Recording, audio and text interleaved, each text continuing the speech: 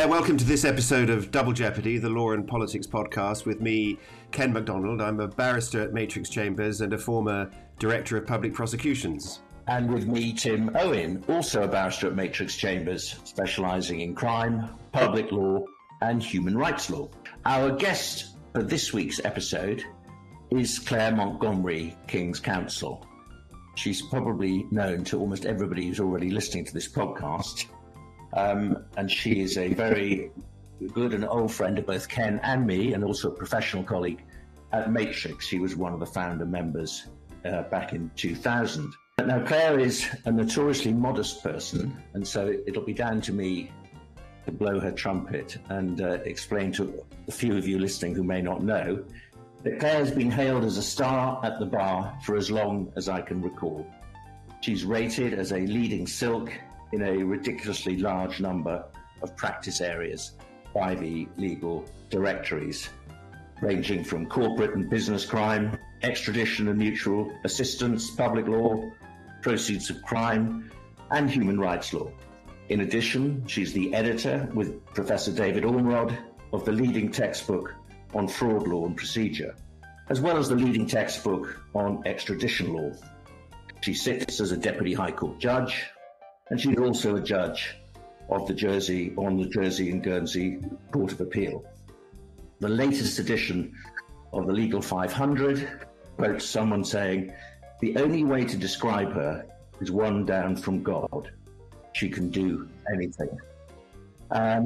Clare, we mere mortals welcome you to Double Jeopardy. I find that rather an intimidating introduction, actually. We're actually doing a podcast with God's assistant. This is slightly alarming, Clare. It just shows people will say anything in the directories. None of it is true. Yeah. Well, I think most of it's true in your case. We're going to focus in this session on a subject very close to your heart, namely how we in England and Wales are doing at investigating and prosecuting fraud, in particular serious and complex fraud.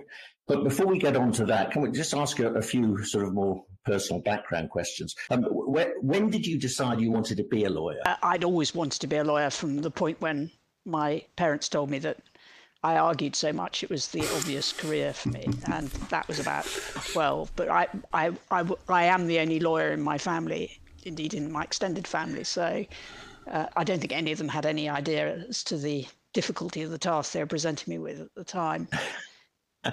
And so, I mean, so you were set on that from the age of 12? Well, not in a way, it was a bit like wanting to, some boys want to be train drivers. I wanted to be a barrister. It was not for any good reason. I had no idea what they actually did, other than argue a lot. And I've said in the introduction, obviously, you've got a huge range of practice areas in which you excel. But why did you focus on crime? Because that's probably the thing that you're most well known for, and it probably takes up a significant part of your practice and always has done.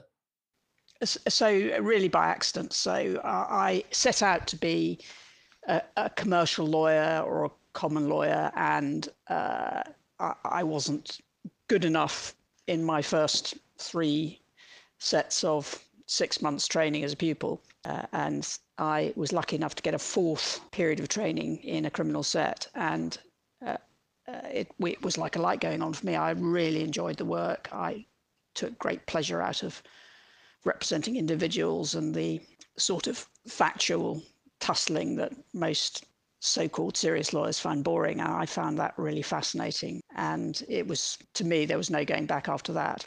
And what I then found best about it was a lot of the law was completely unformed. So you had this real chance not just to look at interesting facts, but also to make some or create some principles where previously there'd been a bit of a blank. Yeah, I'd like to meet the person who decided you weren't good enough, Clare. It's a bit like meeting the person who declined to sign the Beatles in 1961. I have watched jealously my fellow pupils just to make sure that they weren't doing too well. But one of the things about criminal law then, certainly when I started, I was called in 78, and it was distinctly seen as the kind of shabby end of the market. I mean, I always wanted to specialise in crime, and people thought that was a bit crazy because most criminal lawyers in those days did a mixture of common law, didn't they? And the concept of criminal silk hadn't really been invented. Silks who were good in other areas also did a bit of crime, and it's changed completely now, isn't it? Crime is now a real and respectable specialisation at the bar. Yeah, so I lived through that change as well. When I started, I think there were literally a handful of silks who specialised in crime, and as you say, it was regarded as rather a grubby outpost that nobody really wanted to occupy. But I can't say necessarily that our public standing has increased much over the period, but certainly the perception that there's a real job to be done has changed. I mentioned the fact that you sit as a Deputy High Court judge, like both Ken and I do as well, and you're also on the Guernsey and Jersey Court of Appeal. But I'm presuming you've given up the idea of becoming a full-time judge. No, I never wanted to be a judge. It's one of those curiosities that most barristers are assumed to immediately hanker after being appointed to some judicial office, and I've just never had the desire. I love representing clients. I like the collegiality of the bar, and you lose all that when you go on the bench. I'm very happy to do it part-time, but I've got no interest in doing it full-time. And I've got to ask you this question because it's recently been announced that Lisa Ossowski, the Director General of the SFO, is standing down when her term ends next year. What are the chances of you applying to become the Director General of the SFO? They are nil. Why would you want to be?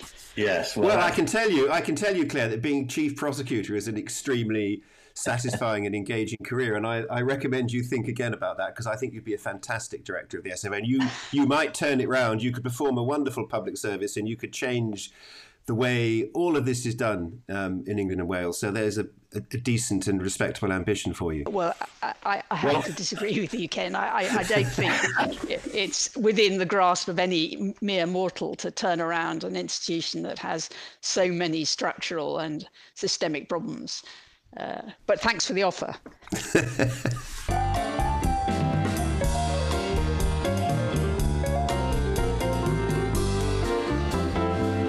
No, let's move on to this question of how our criminal justice system is doing at the investigation and prosecution of fraud. And just by way of background, I'm sure many people listening to this understand it, but I mean, fraud, bribery, corruption, money laundering, and so on, the investigation and prosecution of those offences is divided, the responsibility is divided, in effect, between the National Crime Agency, the Crown Prosecution Service, and the Serious Fraud Office. And Serious Fraud Office is the specialist unit set up from 1987 on the Roskill model, following Lord Roskill's report into fraud trials, to set up a specialist investigation and prosecution unit combining skills of investigators, accountants, and prosecutors, to have a sort of single approach to investigating this specialist area of fraud. And you, Claire, were called in 1980, and you were involved all through the 80s and 90s in some major fraud cases, Guinness, Maxwell. Were you in Blue Arrow as well? No, I think didn't do Blue Arrow. But you were in Guinness and Maxwell. And so you lived through your career the whole lifetime, really, of the SFO from 1987.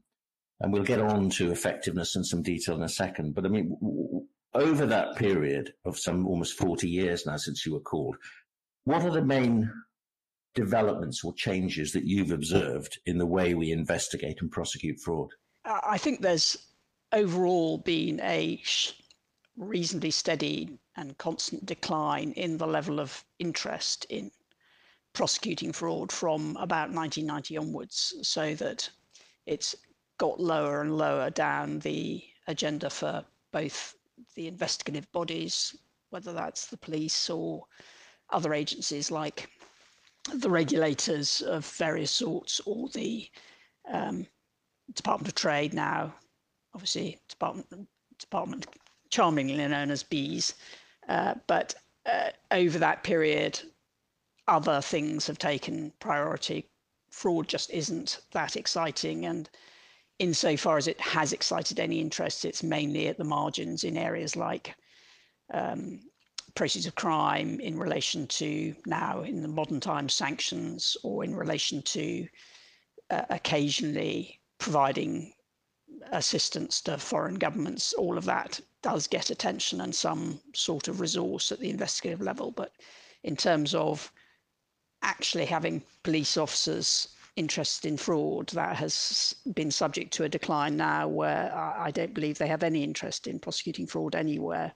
And the sort of localism that's been introduced by crime commissioners directing activities by local forces has reinforced that, so that now fraud is absolutely at the bottom of anyone's agenda. You're talking there more about fraud other than serious complex fraud. I think the same is true for serious complex fraud. I mean, the reality is that if we take, for example, Guinness and Maxwell trials, which were the two big show trials of the late 80s and 90s, and indeed Blue Arrow, they all started with what was then Department of Trade or the business department's companies' investigation powers. So you had a really powerful investigative tool being used, but at the direction of a really well-established company, Queen's Counsel, as they would have been then. And you then have that picked up by the Serious Fraud Office. They spend a lot of money on making sure it's properly resourced, and you have long but reasonably effective trials which don't fail because of technical reasons, insofar as they led to acquittals or the cases not being completed. They were for legitimate criminal law reasons rather than lack of resource or significant error.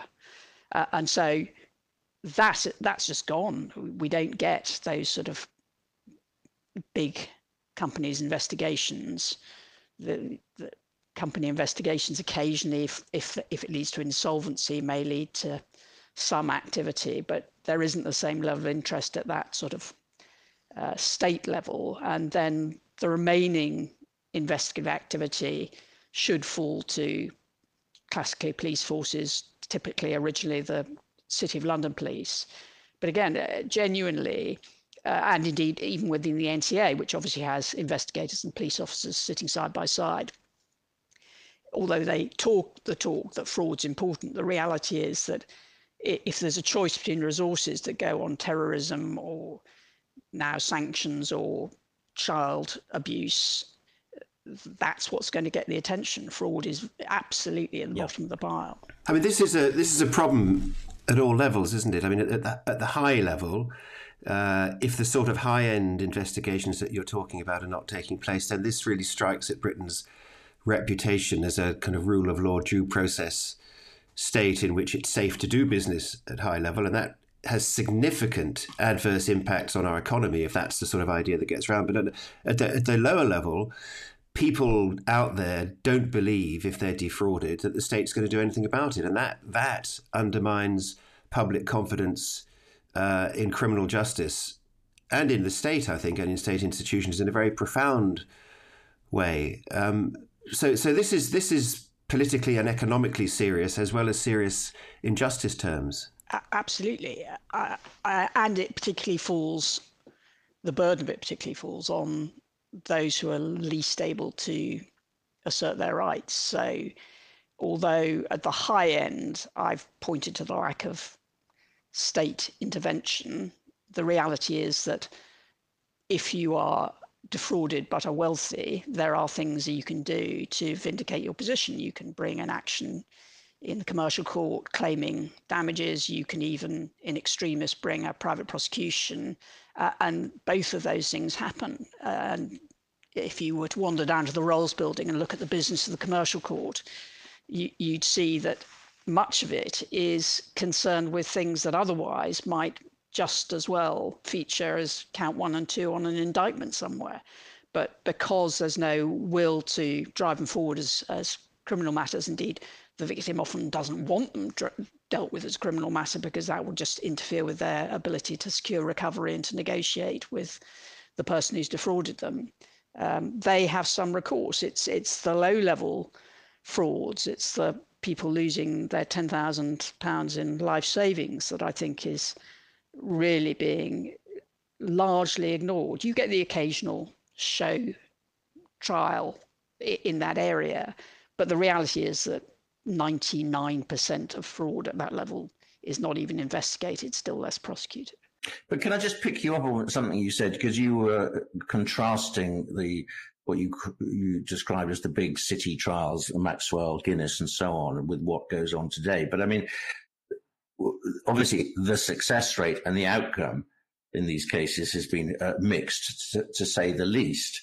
But the SFO has investigated and prosecuted either individuals or deferred prosecution agreements in relation to big players, Barclays, Tesco, Serco, the long-running investigation into ENRC, the Unaroyal case, Glencore, and so on. I mean, we'll come on in a minute to examine some of the failures and what was revealed in that process. But it's not the case, is it, that these big players are not being investigated?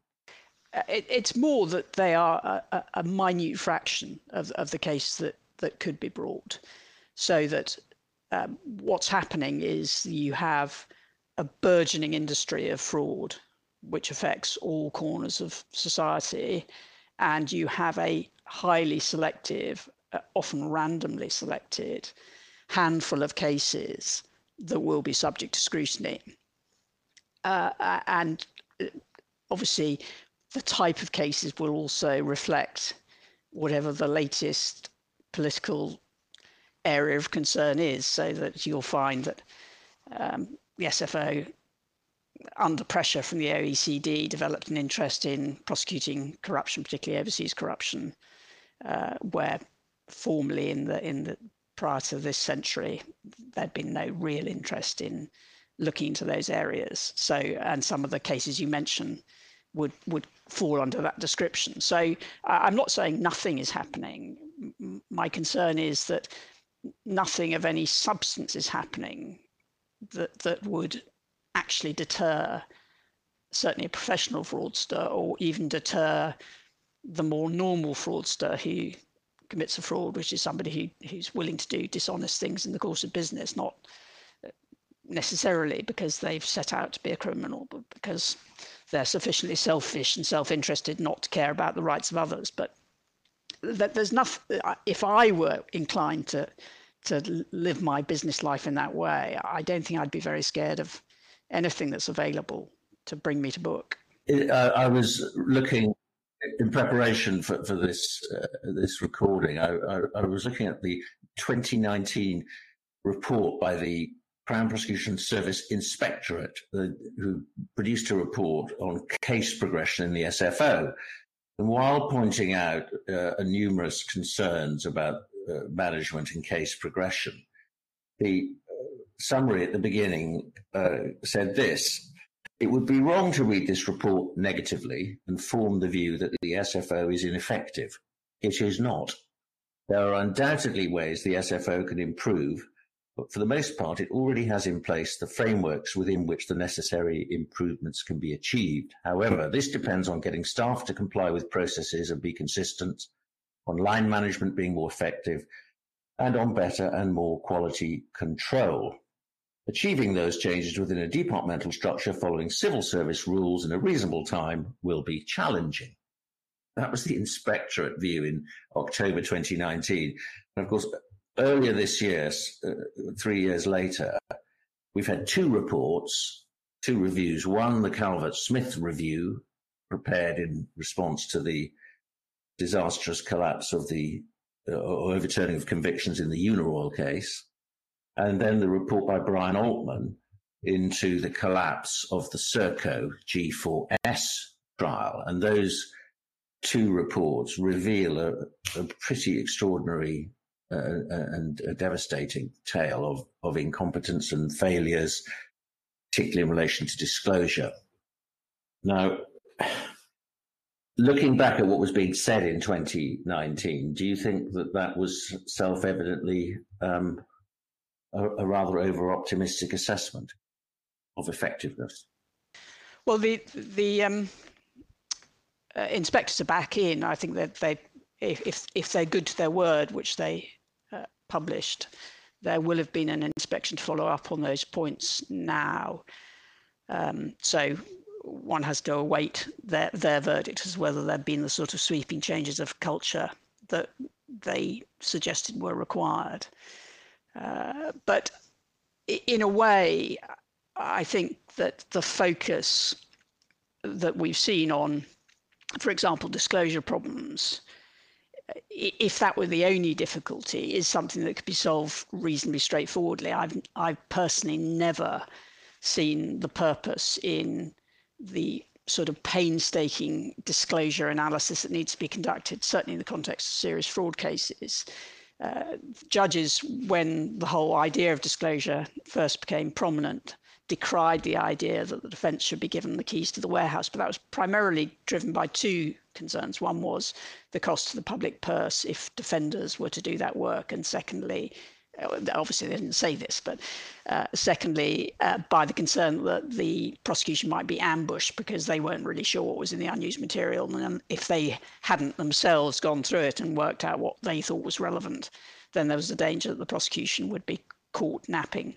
Now, neither of those difficulties seem to me to justify the present overwhelming need to change the rules on disclosure in serious fraud cases, because it is simply a waste of effort to have that sort of review carried out. The defence, in my view, ought to be given the keys to the warehouse. They won't be paid for it because the structure of our legal aid system means that if they're on legal aid, they won't get properly remunerated for it, but it'll be their duty to do the work. If they're privately paying, they will be remunerated for it, but they won't be able to recoup the costs from the government because the rules about defence costs in the event of acquittal have all changed. So I don't think cost is an issue, and frankly, they're going to have to resort to machine learning in the way the SFO are to carry out the review in any event. But more importantly, you could just have a rule that says before the trial, the defence has to identify each item in the unused that it is considering deploying at trial with an explanation as to why it's deploying it, and you'd solve the problem. No bombshells for the prosecution, and no need to have this completely duplicative effort by disclosure counsel of the sort that's caused so much trouble in the SFO recently. Well, I must say, Claire, I completely agree with you about this. I mean, when you're prosecuting cases of this size, the question of disclosure becomes a complete nightmare, and a very large proportion of those cases that Tim's been talking about that have collapsed at trial, big SFO cases, big CPS cases, have collapsed precisely because of failures in the disclosure process. And the reality is that when you're dealing with this sort of quantity of material, warehouses of material, you're almost bound to make some errors. And we've all seen in abusive process arguments how the defence, and we've all done it ourselves in cases, can pick on a disclosure failure to undermine the entire prosecution on the sort of basis that if they failed here, they probably failed elsewhere, and how can this trial be fair, etc., etc. I mean, my fear when I was responsible for some of this sort of work was that we've got ourselves into a situation where some cases, far from being too big to fail, are too big to succeed. And the quantity of material is just unmanageable for organisations that are as poorly resourced as our prosecution agencies. And I think actually the government should be putting more money in, but it should also, the Parliament should also be looking at this question of disclosure and the process, because I think the scheme that you've described, with appropriate notice given by the defence as to what they intend to deploy, is an obvious and actually quite simple way through it. I mean, I can remember the days when defence solicitors were paying Australian backpackers to sit in offices going through unused material with no great expectation that any of it would be used, but they could bill for it. And so, you know, there have been abuses on both sides of this process, and it really does need looking at. I profoundly agree with what you've just said. And although I recognise there are problems in relation to sensitive personal data in other areas of offending, I can think of no reason that there should be that restriction in relation to fraud cases. In the end, the only thing that's going to be in there is going to be commercially sensitive material, and that's dealt with by the restrictions on use under the existing structure that means you can only use disclosed material for the purposes of the trial. Yes, of course, there'd be certain categories of material that have to be dealt with in a different way. But the bulk of this material is it's just paperwork.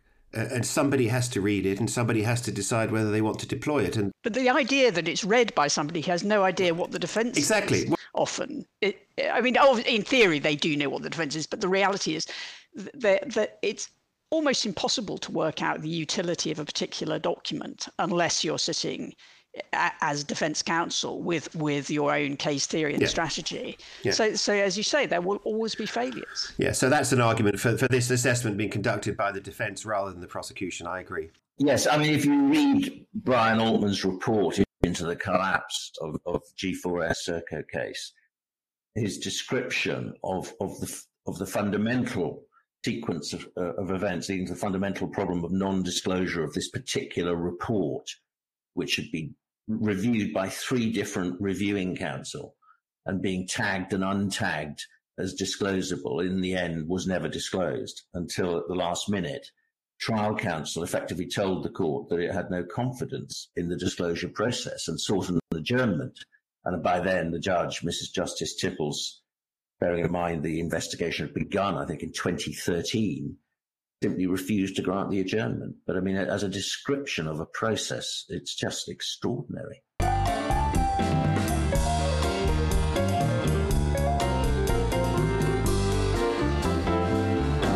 Can we move on to this question of the comparison with the way we do things as opposed to the way it's done in the USA? There was an article a couple of weeks ago in the Times in the wake of the sentencing of Elizabeth Holmes for the Theranos fraud case. And that article suggested, in effect, that the USA was, in the Premier League at the top, or acting as the sort of global policeman in relation to fraud, citing the Theranos case, Bernie Madoff, Enron, WorldCom, Stanford banking business, and the farmer bro Martin Shkreli, I think his name is, and those prosecutions as examples of how the US come in hard, effectively get cases to trial quickly and heavy sentences imposed. And the article contrasted that with the way we do it. Now, I think we all know that international comparisons are notoriously difficult. But based on your experience, Claire, what's your assessment of that comparison? How do we do? We come second, but there are significant structural differences, which I think do explain why we come second by quite a long way. And I'm just going to leave the institutions out of account for the moment, because I happen to think the American institutions are also stronger, but I do think there are much more significant structural differences between the way these cases progress in the US. So the first comment I would make is that corporate responsibility is much easier to establish in the United States, that all you effectively need is somebody acting on behalf of the company, whatever they're standing in the company. That would be enough potentially to engage corporate liability. So companies have a much greater incentive to cooperate with the DOJ once their business is under scrutiny. Secondly, by and large, the DOJ is evidence-led. They do not start with a grand case theory where they think, right, we have to get the company and the chief executive officer. They start with, well, what have we got? And normally it's low-level people, but what they're able to do is to structure much more attractive deals with those low-level people, because the power lies in the DOJ to do so that they can call somebody in who's middle management and give them the opportunity to be queen for the day. I've never really understood the root of the phrase, but it means they can come in, they can say what it is that they'd be able to say to help the DOJ, and the DOJ can then decide whether they'd want to use it without prejudice, so that it's a free hit for both sides to work out whether it's in their interest to try and do a deal. But most critically, they are able to do that deal on their own without need for any extravagant process around it. And the reason I pick that out as being a significant structural difference is that the Serious and Organised Crime Prevention Act, which set up a structure for either offering a deal which involves no plea of guilty, or alternatively offering a deal where there is a plea of guilty but there's a significant reduction in sentence, have created this incredibly bureaucratic structure in the UK, which is hopeless for serious fraud.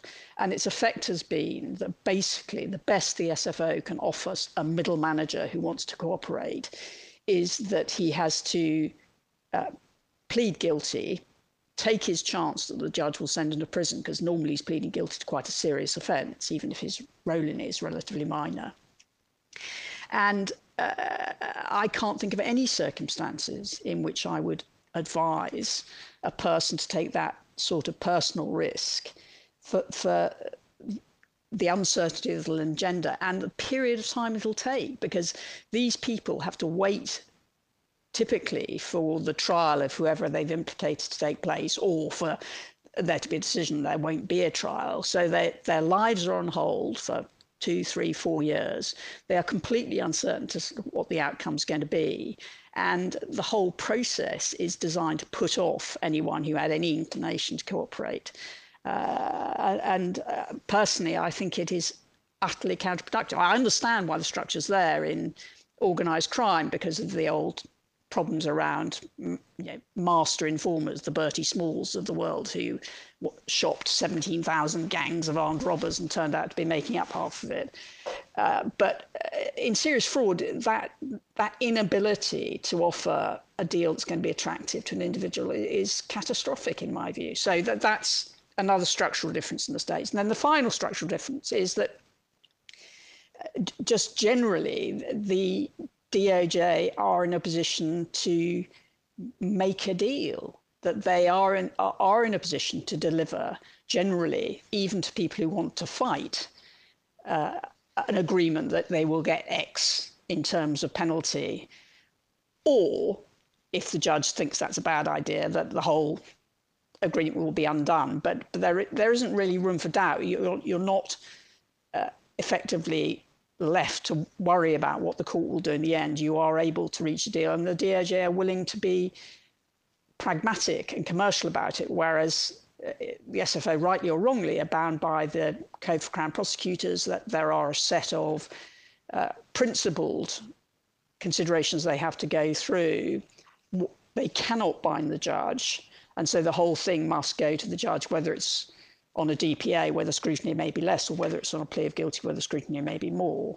But that also is an unattractive prospect. So it means that you don't get the chance to winnow down the cases they're going to fight, as they do in the States, so that you do end up just with 2 trials on Theranos, as I understand it, the Chief Financial Officer and the Chief Executive Officer separately tried. But it means that you've been able to set up your case. You've got witnesses who are actually there, who are willing to cooperate, who are able to go into the witness box, and you are able to clear the decks so that you end up having a real trial about real issues. And along the way, you've also accumulated a number of wins getting there. It's just a completely different structure. Of course, this is all a product of the American system, which is very much directed towards settlement in criminal proceedings. In other words, guilty pleas.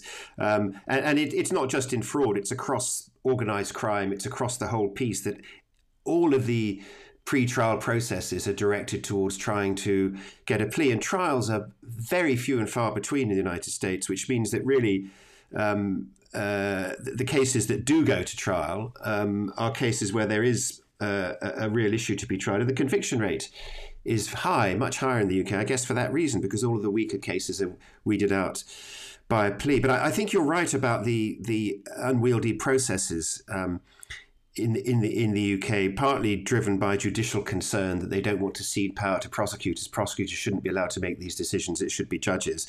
And partly because of the fear that we've always had that people will be pressurized into pleading guilty when in fact they're innocent. And partly because of the kind of Bertie Smalls effect that you've referred to, and that man has a lot to answer for, that we regard informer evidence with great suspicion. And all of that combines to make it very, very difficult to replicate the American system in England and Wales. I recall attending a working dinner with the then Solicitor General when he was designing legislation around deferred prosecution agreements. And many of us took the view then, and we were talking to him about this, that we thought that the process was so elaborate and so safety-driven and so uncertain for putative defendants that it wouldn't be used as much as it could be, and it simply wouldn't be attractive to most people because too much was left uncertain. And the point about the American system is that uncertainty is banished at a pretty early stage, and people can enter into these discussions with confidence. But it's a different legal philosophy, isn't it? It's a philosophy which says we don't want trials, we want guilty pleas, and we'll do everything we can to secure them. And we've always been a bit nervous about that because we've always felt that people should be making free, unfettered choices when it comes to pleading guilty or not pleading guilty. And we've always had a worry that people, innocent people, will feel bullied, and that will lead to unjust outcomes. So how do you answer that criticism? Well, I think it's a fair criticism, and my answer to it is those rights that you identify as being significant in a rule of law context have to be paid for.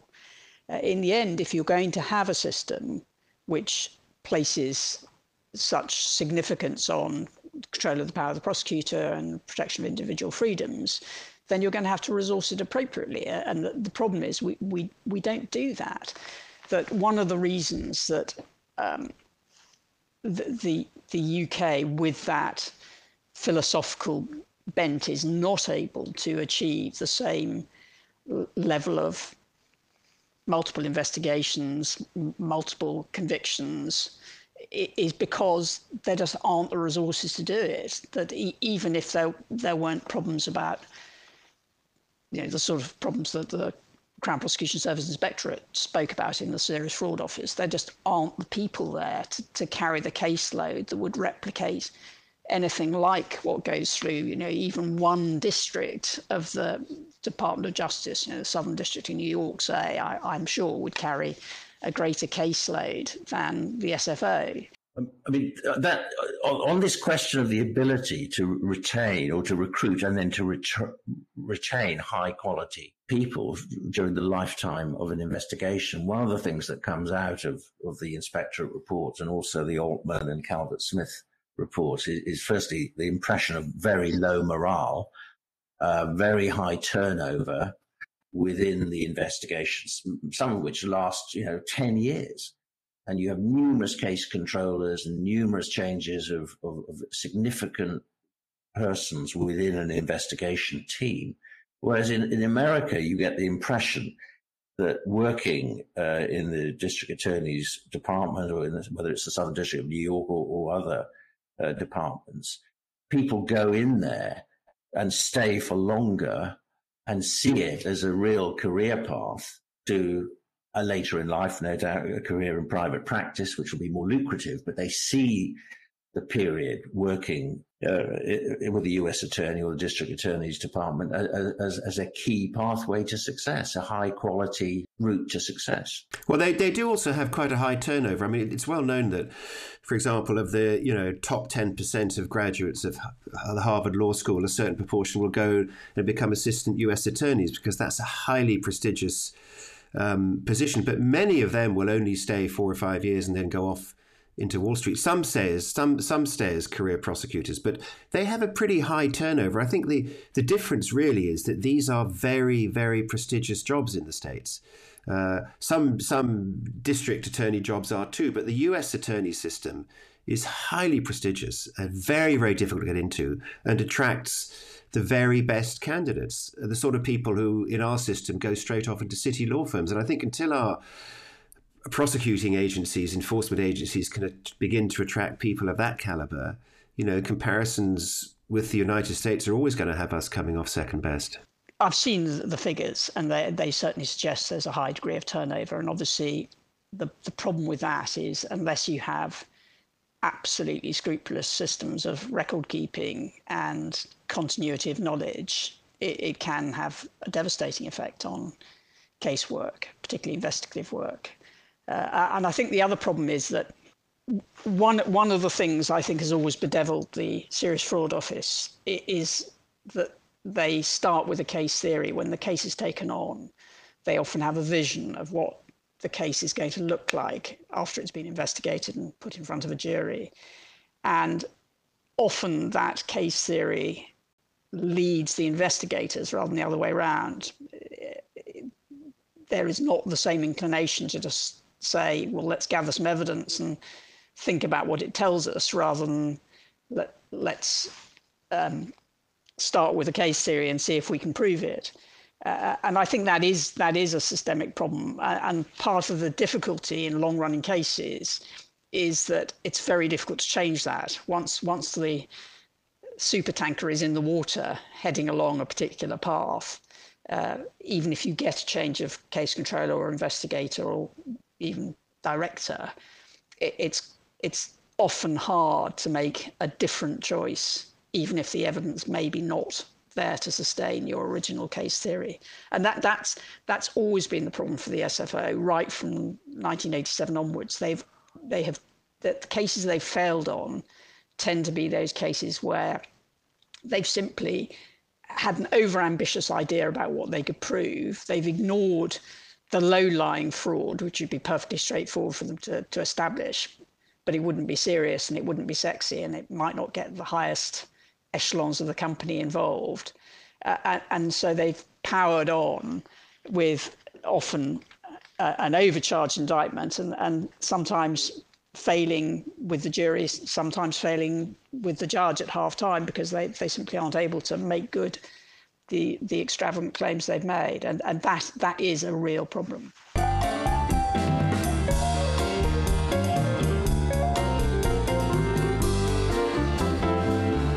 Finally, let's turn to a few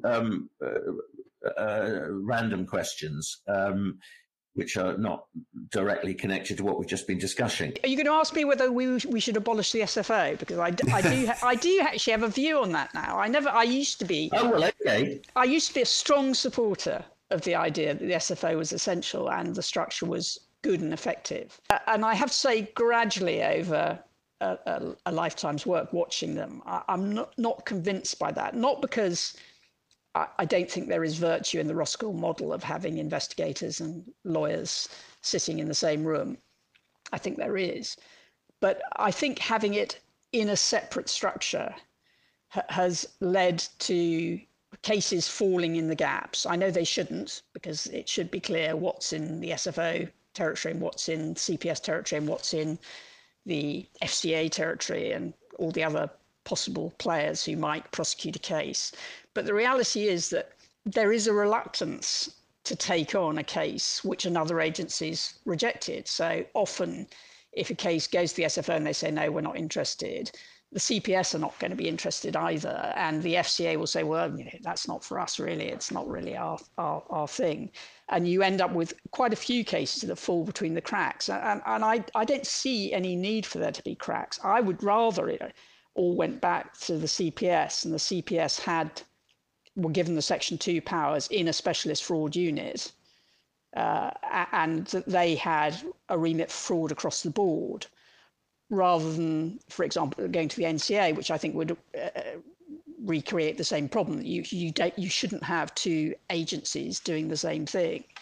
So I think I've come to the view that it would be better to have the SFO powers in the CPS and have a single body responsible for fraud, which will take fraud from anywhere, rather than the split that occurs now. And I might even give them the FCA powers as well, because it just, to me, it makes no sense to have little pockets of experience all doing the same thing in relation to a very rare skill, which is the skill to investigate fraudulent conduct and put a prosecution together. Yeah, I don't know what the DPP would think about that. I mean, I'm inclined to agree with you, actually, Claire. I think this atomisation is not helpful. But would you keep the investigators with the fraud prosecutors inside the CPS, or would you separate them out? Well, my own view is there should be a national fraud investigation unit. As I said to you in one of our earlier discussions, I think police units are not geared up to investigate serious fraud, and often will be distracted by other operational imperatives, particularly local operational imperatives.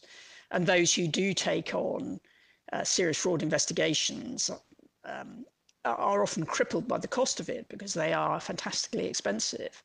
So again, my own view is that there ought to be a specialist fraud investigation unit, and that isn't going to be deflected off into other operational requirements, and that can then feed in. I don't see the necessity for the investigators to sit within the same organisation as the prosecutors. I don't see any harm in it, and particularly I don't see any harm where it's a specialist skill like accountancy. So I probably would want to see accountant investigators sitting alongside whoever the lawyers are in the big CPS fraud unit. But I don't see the necessity for boots on the ground. Well, that's very interesting, although bearing in mind what the government's legislative programme is, I suspect that abolishing the SFO is not going to happen before or by the time Lisa Ostrovsky leaves, and they'll have to... I don't think I'm abolishing the SFO. I think I'm recreating it, but without the gaps. Claire, can we end our discussion with one question which stems out of course, back to the Roskill report back in 1983. One of his recommendations, apart from creating a specialist prosecution unit for serious complex fraud, was to get rid of juries in complex fraud cases, mainly on the grounds that it was not efficient and effective to have juries of lay people sitting for months and months investigating complex fraud. What do you think about that? I have always been a supporter of juries for complex fraud cases. I think it has many virtues.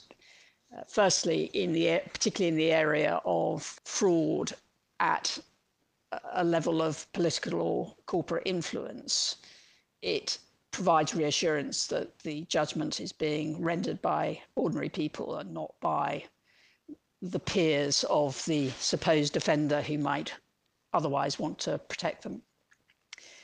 Secondly, I think that it requires prosecutors to concentrate on the really important points in the case and not to overload the evidential picture in a way that is positively beneficial for the interests of justice generally. And so I think it produces more coherent, better shaped cases perforce, because the jury have to be able to understand what's being said. I think if you had judge only, the tendency to throw in the kitchen sink would mean that you get equally long trials, just with more material chucked at the judge, because nobody has to be particularly discriminating about what goes in front of them. And then thirdly, I think there is an issue about commercial honesty. There are many things that happen in the commercial world that commercial peers might think is okay, but the jury will have a different view on. And I think because dishonesty is quintessentially a matter that has to be judged at a core level, not with specialist knowledge, it's really vital that we have that barometer of where morality lies being decided by those people who are best placed to decide it, rather than some special pleading as to what is or isn't acceptable in the market for X or Y.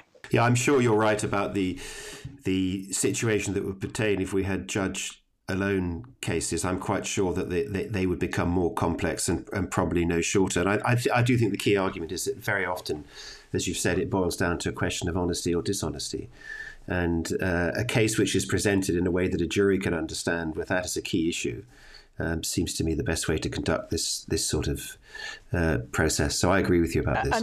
And in terms of the verdicts that I've seen delivered in the cases which I am able to form a proper assessment of because I've sat through them, I've never detected any real pushback by any of the people concerned in the process at the result. I don't think anyone's ever said, oh, that result only came about because the jury didn't understand it. Most people recognise that by and large the jury gets it right, even in incredibly complex cases. Well, Claire, it's been fascinating to talk to you about all these subjects, and thank you very much for sparing the time to join us.